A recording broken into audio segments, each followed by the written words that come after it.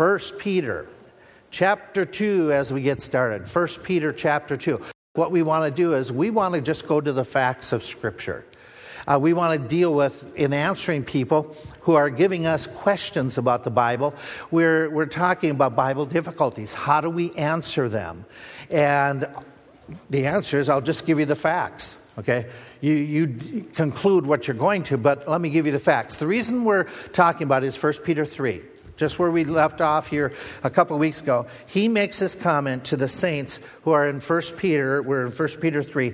But if you suffer for righteousness' sake, happy you're supposed to be. And don't be terrified or afraid of the terror or the trouble that they're bringing unto you.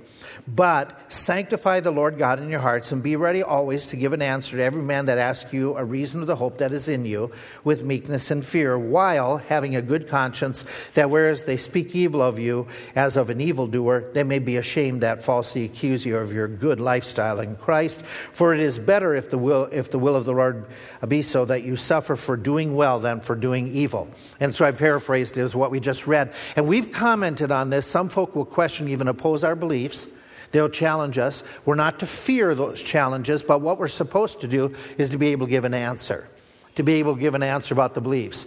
We're not supposed to be condescending when we give the answer. I find that very hard. I got a phone call here yesterday, day before. Got a phone call from somebody who called and said, I want to talk to one of the pastors. I have a Bible question. Great, that's fine. Since I was the only one here, I couldn't pawn it off. And so I took the call, and the individual said, I have a question about your doctrinal statement. And I said, okay. And he said, your doctrinal statement says that you believe Jesus Christ is God. Then, do you believe God died?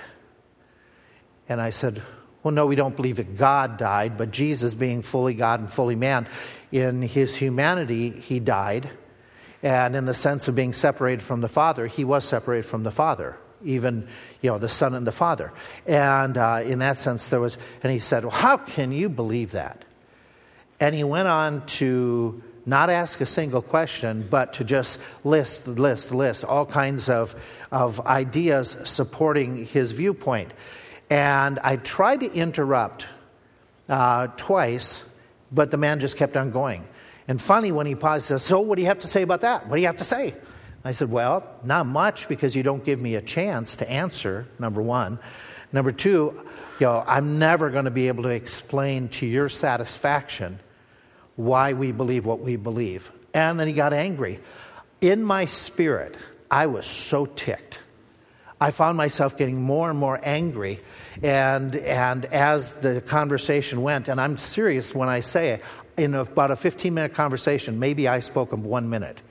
That's awful for me to speak just 1 minute in 15 minutes. And so it was just listing off to the point that I couldn't keep up with where he was going from a variety of different comments that he was making.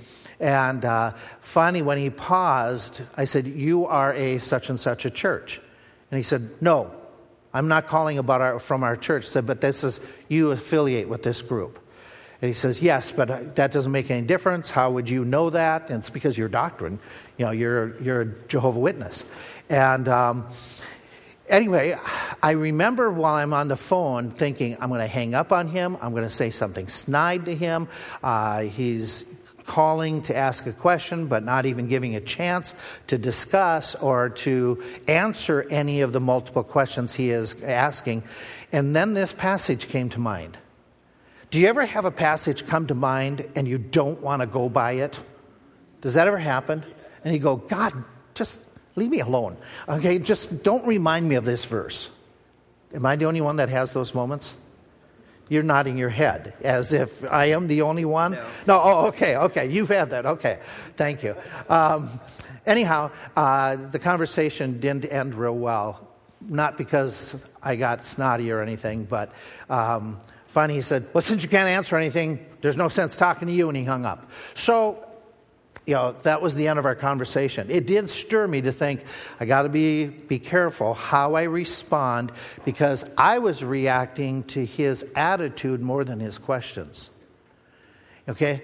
When we talk about Bible, do we create an attitude of an attack mode? that would turn somebody off from even discussing scriptures. So that was a good reminder for me. The idea of living consistent we've talked about already. Okay, so with that in mind, we want to get to this question this gentleman asked me, because this is a season to talk about who is Christ. But before we get there, we talked already about, is there a God? We gave several different thoughts along that line. Here's where we left off last time. Why do you believe that there's a Trinity? Okay, we state in our doctrinal statement, we believe that there is a Trinity. There's a Father, Son, the Holy Spirit. All three are one. Okay, why do you believe that? Don't say because our church says so. Okay, the Bible. What Bible verse would you have?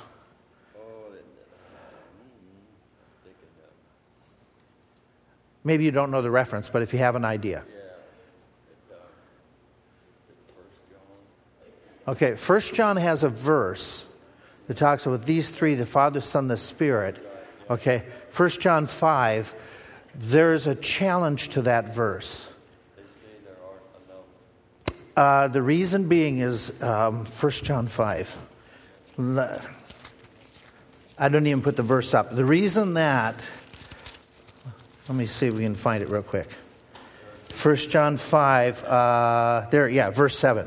For there are three that bear record in heaven, the Father, the Word, the Holy Ghost. These three are one. Phenomenal verse from a Trinitarian point of view. Anybody have a different translation? Then I'm using King James. Anybody have another translation? Okay, does it have a footnote to it? To that verse? Which translation are you using? A Jewish Bible? Okay. The reason I'm bringing it up, and you just may want to look and see if a footnote, is if that a number of the different translations will highlight that verse and bring up the comment that it doesn't appear in the earliest manuscripts. There's a debate whether this was part of the original 1 John, that verse, or it was inserted years later during the argument of, is there a Trinity or isn't there? And there's manuscript evidence that makes it a questionable challenge. So if you're going to deal with that verse, make sure that you understand that some people are going to say, that's not in my Bible. And then you have to explain, okay, why that's not there. Are there other verses that would give us indication that you looked up? Anybody? Mark 1. What do you got? Mark 1. Okay, Mark chapter 1, you're at the baptism of Jesus Christ. And at the baptism, what were you saying, Joyce, so that everybody can hear us? That Jesus was there, the Holy Spirit descended as a dove, and the Father spoke. Okay, all three are present at that singular moment, okay? Which is a very important fact. Just the facts, that's a fact we have to come back to. Anybody have another reference? What's that? Matthew 28. Okay, baptism in the name of the... Okay, and you're going to point out in the name singular, but Father, Son, the Holy Spirit. Okay, good, excellent indications, excellent. Let's make sure that we're all on the same page when we get into this discussion. Okay, because the essence of what the man who called me, the essence of Jehovah's Witness theology, is that there is no Trinity. Jesus was not God. He became a God. He was created. And we'll talk about that later on, but they use one phrase more than anything else, the only begotten Son of God. Okay? And in the English, what does begotten seem to indicate? A beginning. Okay, and that's not true in the Greek language, in the original language, but it is in the English language. And so that's where the argument comes up. So if we don't believe in a Trinity, here's what the different views were that were suggested over a period of time. Some suggested that this idea, and by the way, there is no phrase, Trinity, or word in the Scriptures, that word is developed in time to explain. There's no Sunday school. That phrase isn't in Scripture. Rapture, that phrase isn't in Scripture.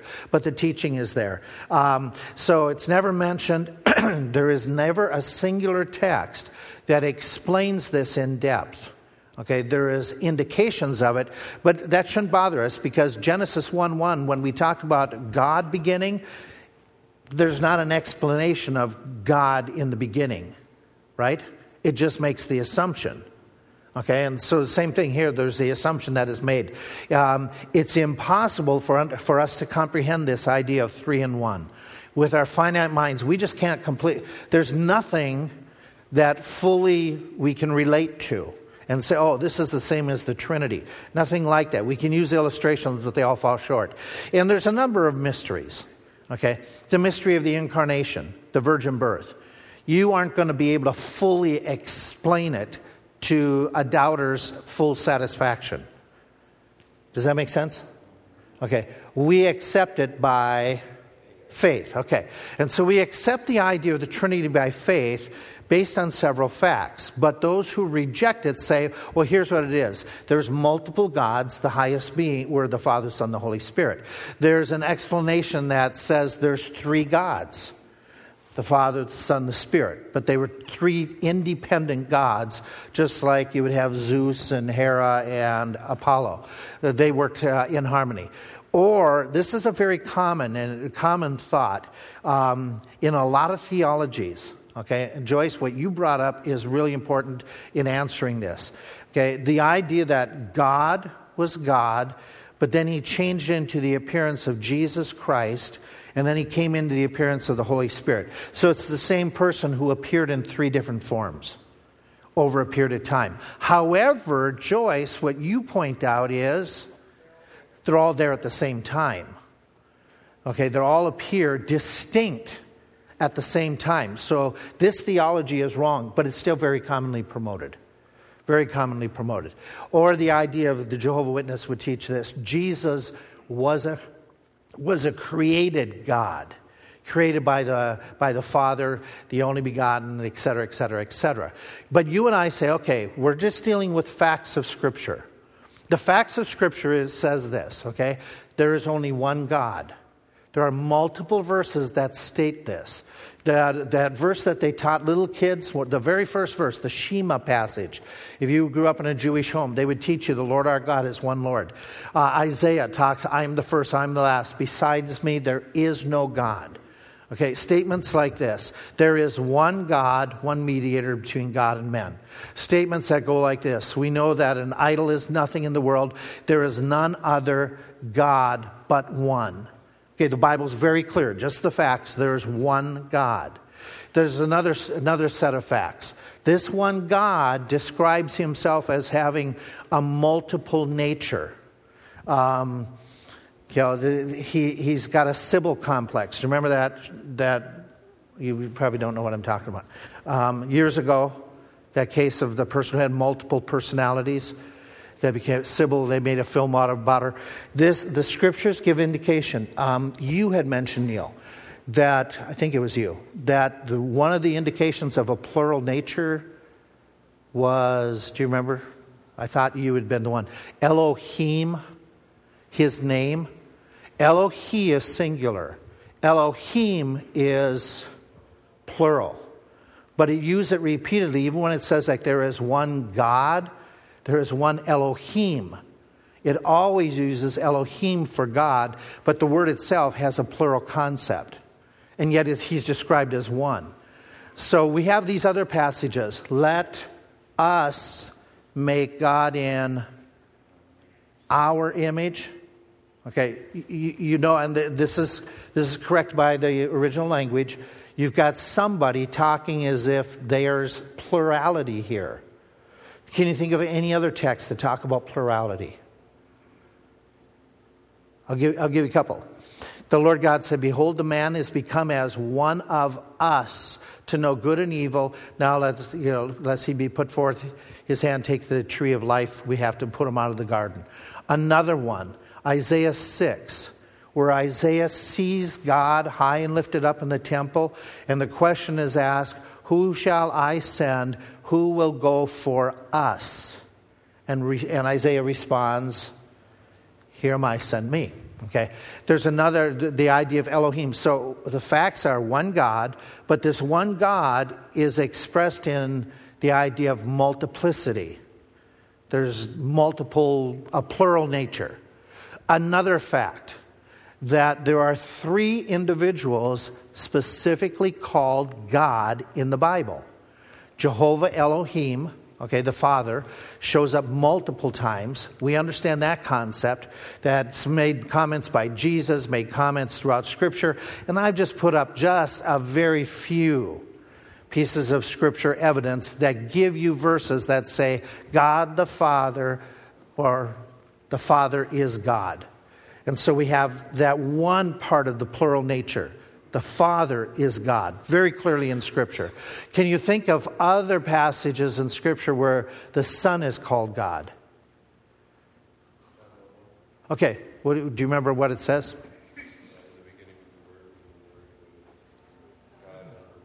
Yeah, I'm with you on that. Just thinking through how it's phrased. In the beginning was the Word was with God, and the Word was God. The Word was made flesh and dwelt among us. Jesus Christ is called God. Any other passages?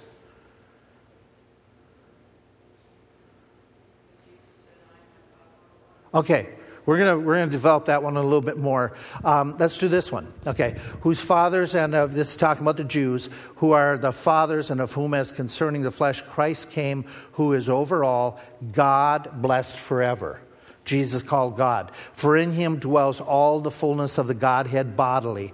We know that the Son is come, hath given us understanding that we may know him that is true, and we are in him that is true, even in his Son, Jesus Christ. This is the true God and eternal life. So very clearly, in fact, what did one of the men fall down and say?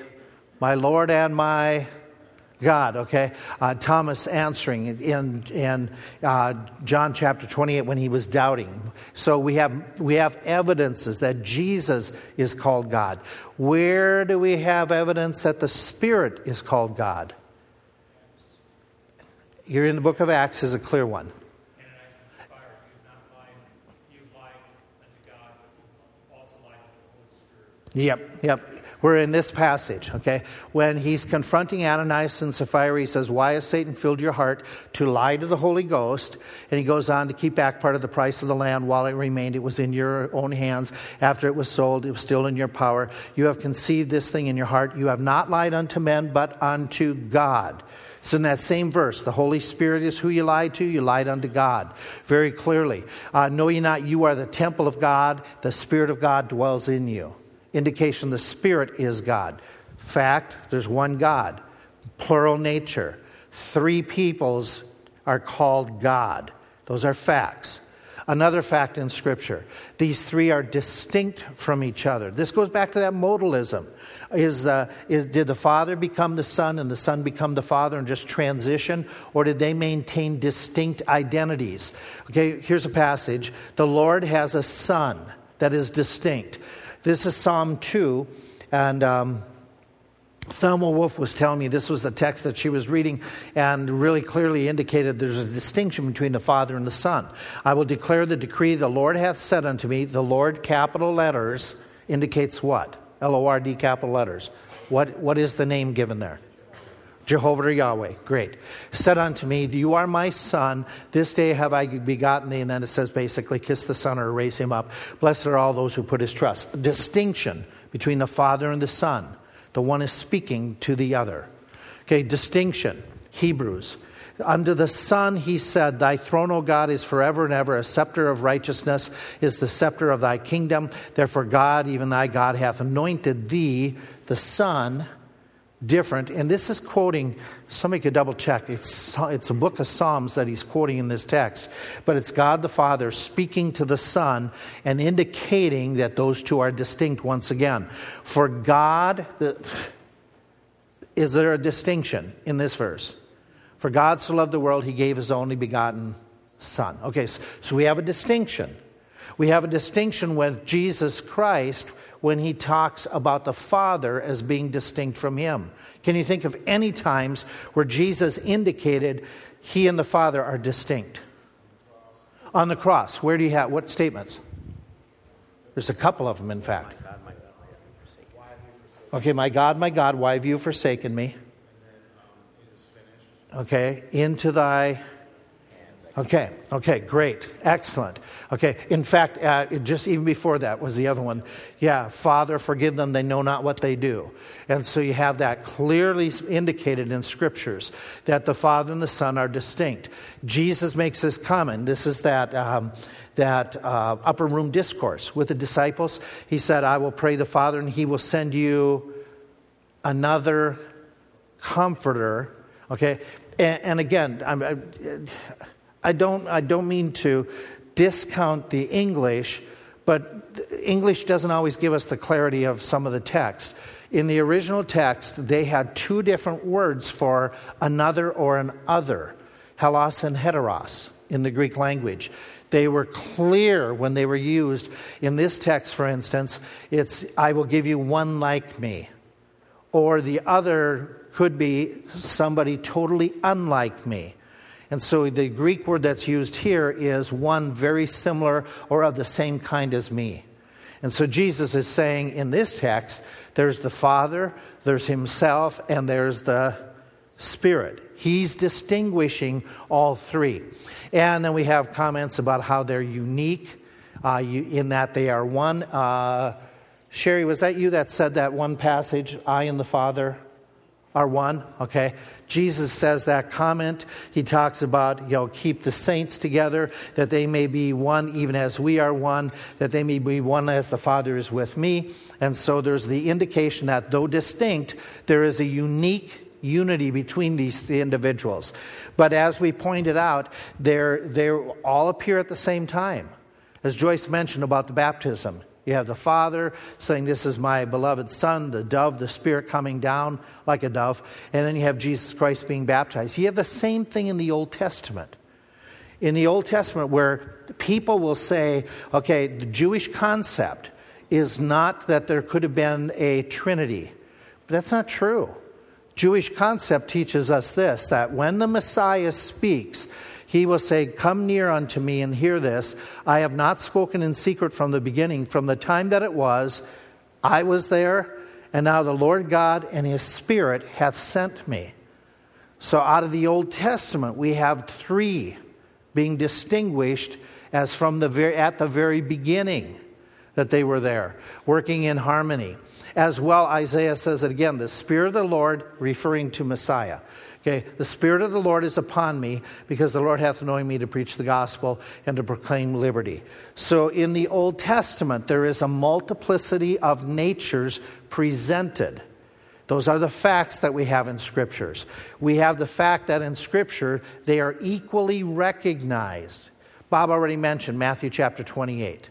The same thing shows up in 2 Corinthians when he gives the benediction about the idea, the grace of the Lord Jesus Christ, the love of God, the fellowship of the Spirit be upon you.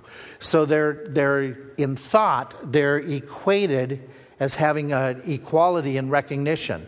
They all three are involved in God works. What I mean by that is they are all three stated as being involved in things that only God can do. Give me an idea. What is one of the things that all three were involved in time past? Creation. We have in the beginning God created the heavens. The Spirit of God moved upon the face of the earth. The Word was God, and all things were made by him. Salvation. Man can't produce this, but salvation is a work that all three were involved in. We are elect by the foreknowledge of God, then the sanctification of the Spirit, the obedience by the blood of Jesus Christ, all three involved in sanctification. The idea that we are bound to give thanks always to God, brethren, beloved of the Lord, Jesus Christ, because God hath from the beginning chosen you to salvation through sanctification of the Spirit. So all three are doing God works. So we have all these facts that we keep on putting together, that there is one God. He has a plural nature that is stated in Scriptures. Three peoples are called God, and yet they say that they all work together and in perfect harmony. So what do you do with that? You either have to adjust the idea that they aren't all at one time. Okay, then you forget the baptism and you forget Isaiah. Or you say the Son wasn't eternal. But he is called in Isaiah 9:6 eternal God. Okay? So you have to twist Scripture somewhere and forget certain clauses of Scripture that describe this, or you have to come to the conclusion that there is one God, but he has three persons. Okay, 3 in 1, 1 in 3, a concept. And so we end up with the Trinity. And so when the man asked me on the phone, can you explain that to me? My answer is, not to your satisfaction. Okay, can you explain the Trinity beyond this? No. Why not? Yeah, it's by faith. This is a concept that's hard. What could we use? What have people used to indicate just illustrations? Okay, we're going to get to egg. The first one that church historians came up with was the beginning of the pretzel. Okay, and they even used it in the sense of trying to show that this was one, but had three. And yet, which part is the pretzel? Is it the top left, top right, or the bottom? It's all of it. It's all of it. Okay, and so they use this, and this came in the Middle Ages as being a means of teaching kids Trinitarian concept that it's all pretzel, but there's three parts combined in one. Okay, is it a flawed illustration? Yeah, it's a limited illustration. Some of you said water. Okay, what is water? Does it appear in solid? Yes, no? It's going to show up pretty soon in solid. Okay. Okay. Yes, unfortunately. Yeah, unfortunately. Or fortunately, it depends. Okay, water's a liquid. Okay, is water gaseous? Yeah, okay. So which part is water? They're all water, okay? But again, it's an illustration that's flawed. Okay, it has limitations, but it gives us that concept. Some have you ever seen the clover used? Any of you? Yes? No? I was hoping one of you, because people have said, oh, the clover is used, and I don't know how they do it. And I was hoping you were going to explain it to me. Other than there's three parts, but they're all together, they make a single clover. Now, the one that you said is the egg. Somebody want to explain this one? Okay. Okay, so what's the egg? Or do you call the yolk the egg at times? Do you call the white the egg? Do you call the shell the egg? Yeah. But there's three parts, but they're all one. Some have suggested this, nature itself. This one was new to me, and just doing a little bit of research on how to explain it. They said creation itself, because creation is made up of three basic parts. There's matter, space, and time. If you take it away, okay, right. And then they went on to say, and watch how you can break it down. You can break down matter, which is solid, liquid, or gas. You can break down space, which is usually height, breadth, okay, length. And how do you break down time? Past, future. Okay. And so all these concepts, and yet they're all limited because they're finite and God is infinite. Now, here's a question that I think is really important for us to answer. You answer this one. This concept of Trinity, does it have any practical value to our everyday life? Or is it a theological idea that we just kind of put there in our cabinet shelf with our china of different theological things, and it stays there, and this is what we have for show and tell, but we never use it? Can you think in any way the idea of Trinity, how that impacts our life? Okay. Spirit's here with us right now. Okay. And we talk to God. Okay. Pray to God. So in your walk with the Lord, are all three a vital part of your walk with the Lord? Absolutely. Oh, yeah, absolutely. The Spirit, the Son, God Himself, okay? Here's what some have suggested. Practical impact is in this way. It tells us God is worthy of worship because God is so much bigger and different than us. Okay, what did most people do with concepts of God years and years and years ago? What do most people take with this idea of an amazing creator? Let's go back to the Mediterranean countries. What did they do with the concept of a creator? They made him human. They brought him down to our level so that the gods would be, what's that? Yeah, and then what kind of characters were they? Okay, flawed characters? Did they get angry? Jealous? Were they given to immorality? Yeah, those gods that they worship. Our God that we're talking about with this concept, he is beyond our total comprehension.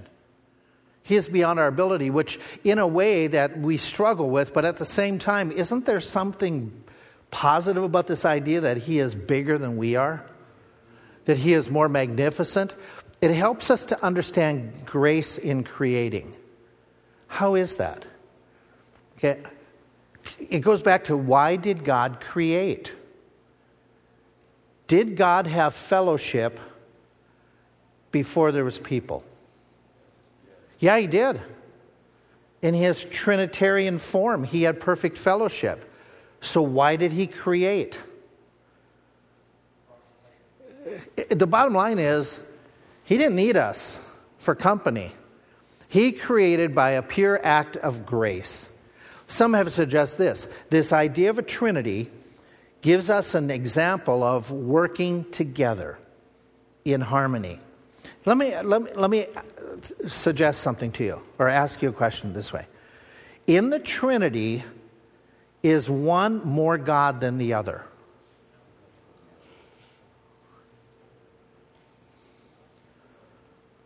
But how do you normally state it? Do you usually state it in a certain Father? Okay. Are they all God? Okay. Do they submit one to another?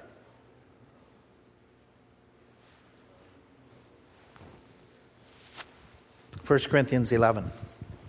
1 Corinthians 11. This is a really important text in everyday life. The reason I'm going to ask, are you called to submit?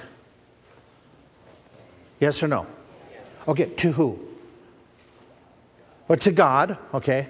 Who else do we have to submit to? To one another, excellent. Your employer. Authorities placed above us. Okay. Spouse, okay. The law, government, okay. Usually, okay, let me give you the illustration. Usually when we say that when it's submission to your spouse, which one are we talking to and of? The wife submit to the husband. How do most people respond to the thought of submission with the wife to the husband? Is it looked as positive? Is it looked as negative? Okay. And because it's looked negative, what do most people say that is implying about the woman? She's inferior. Okay. Here, this text is so amazing how God put submission in the Trinity and equated it to submission between husband and wife. It's in 1 Corinthians 11. It is an amazing illustration where if you look in this text, look down to verse 8. We're jumping right in the middle of it. He says in verse 8, the man is not created for the woman, but what? The woman for the man. Okay, and in those previous couple verses, she is to basically give glory to the one who's the head of her, which is on this earth, the man. Okay, now go back to the beginning of the chapter. Now I praise you, brethren, that you keep this in mind and keep the ordinances as I delivered unto you. I would have you to know the head of every man is... Okay, the head of the woman is man. The head of Christ is... time out. Does this passage say the woman is inferior to the man? No, not at all. Otherwise, if you say that, then Christ is inferior to God. So why in the Trinity is there some form of setup, the Father, sent the Son, then the Holy Spirit is sent, and the Holy Spirit's job is to magnify the Son. God of order. He's a God of order. Even within the Trinity, there is an aspect of submitting one to another. Just like Ephesians 5:21 and 22 talks. That in the family unit, the head of the home is the husband, but even the husband is to submit to his wife. Okay, in the sense of we all have to work within our role. And in our role, the major responsibility to the man, after it says submit one to another, the major responsibility of the man is to love his wife, and her major responsibility is to follow the husband. And so it works in a harmonious way, just as in the Trinity. In the Trinity, there's a perfect communion where they work together. There's no jealousy, there's no conflict, and there was submissive coordination within this Godhead, which is a challenge for us, which is a good illustration for us that following leadership doesn't mean we're inferior, but we're taking our role, trying to keep harmony and order. Another one helps us to understand the love of God. How so? How does the Trinity, when you look at this concept Trinity, how is the love of God magnified? How so? Christ is the key here. Yeah. How so? Well, God sent his Son. God sends his Son, who willingly comes, who suffers what? Death for us. What's death? Separation from, where was Christ's separation? Okay. We're from the Father. How do we know that? While on the cross, the only time in his earthly existence that he uses the term, my God. Every other time, what does he say? Father. So my God, why have you... Okay, so the love of God portrayed that Jesus willingly sacrificed and allowed, I don't know what other term to use. Okay, he allows a rupture within the Trinity for this moment.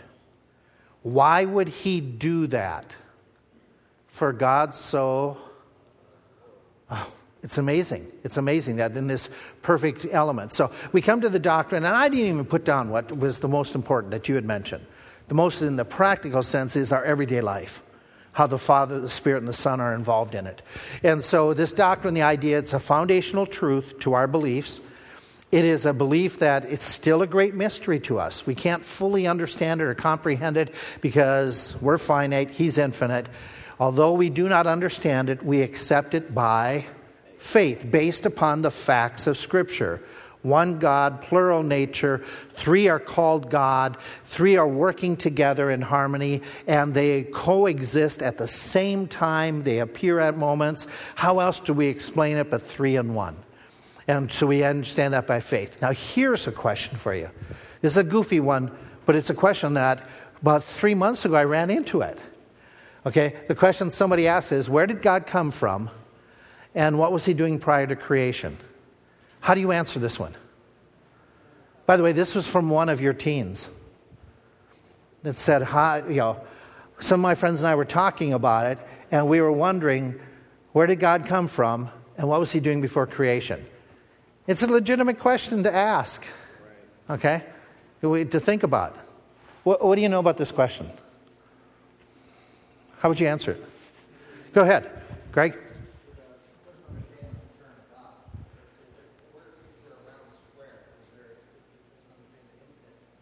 Okay. Yeah, there you go. You're using the idea of a round peg in a square hole, okay, or vice versa, is we're trying to plug things in that really don't fit. Okay, this is based on our understanding as a round peg, trying to put God, who is a square, to be just like us.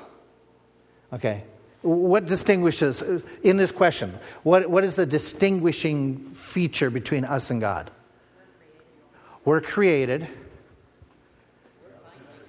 We're finite. Keep going a little bit more. Okay, he's eternal, but we operate. Okay, everything we do is time and space. Yes? Okay, we're watching our clock. Some of you are watching it right now. When is he done? Okay, when is he going to get done? Are we time oriented? Everything we do. Is that an okay thing? Is that okay or not? Okay. It's a good thing. I mean, why are you here today? Because it's Sunday. It's time. Okay. Yeah. Why is it time, Lloyd? Okay. It's somebody said it. It's what day? Okay, we're into that mode of time. Who gave us time? Okay. And does God operate with time? Does he operate with time? With time. Okay, I'm throwing words in here. Okay, if you can do it's time, I can do something goofy too. Okay. Does God operate with time? With it. He does. But where would we stop? Say, God is blank.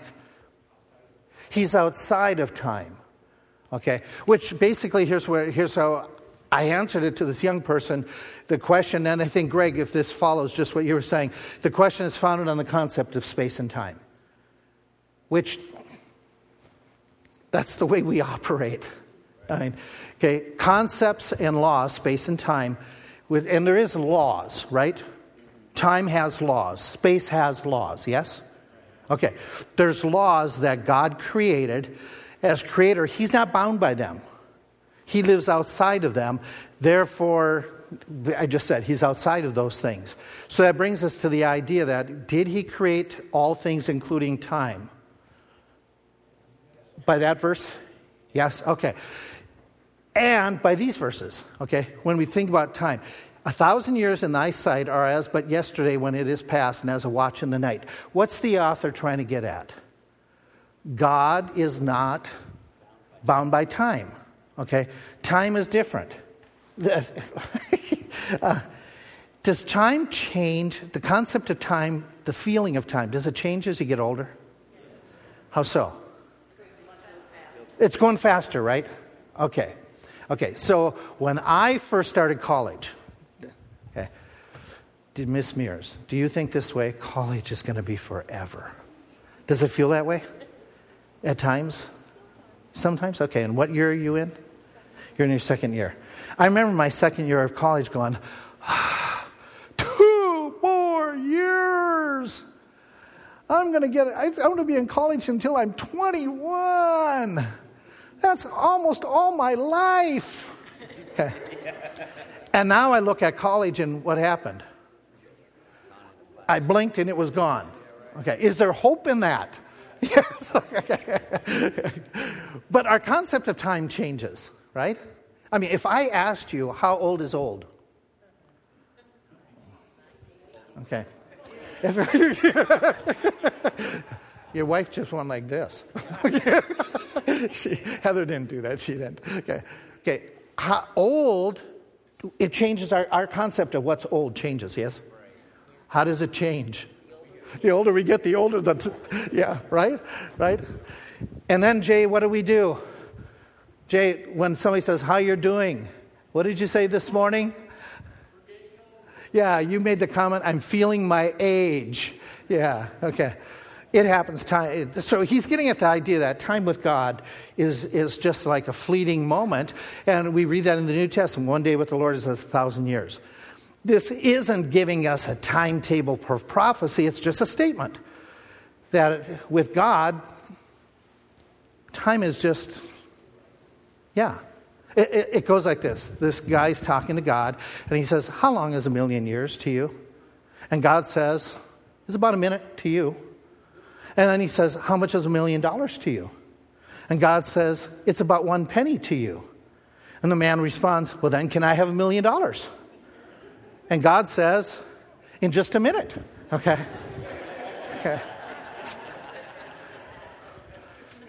So when we think about this idea of where did God come from, basically he's finite, we're infinite. Okay, that's our struggle. Can we explain what God did before creation to somebody's satisfaction? We can't. All I can do is give a reasonable answer for the hope that is within me, but at the same time, I accept the facts by by faith. Okay, and so we come to that conclusion. So what did God do? He never revealed the information to us. This sounds harsh, and I don't mean it to be as harsh. He didn't reveal it to us. Therefore, we have no idea what he did before he created. And quite frankly, it's really none of our business. Okay, if he didn't reveal it to us, it's not necessary for us to know. It's just not necessary. Here's a question where we're going to I want you to think about this. Okay, think this through. Okay. Do you believe Christianity is exclusive? Is it the only valid religion? Okay. Is it the only way to get to God? Christianity. Do you believe that? Okay, here, watch this. Here's a survey just taken not too long ago. Okay, they asked to agree or disagree. A person who is generally good or does enough good things for others will earn their place in heaven. Okay, now we think it's wrong. Okay, because this is based on good works. But in America, 48% agreed with this. Okay, almost half the people agreed with this. I was surprised, quite frankly, it wasn't more.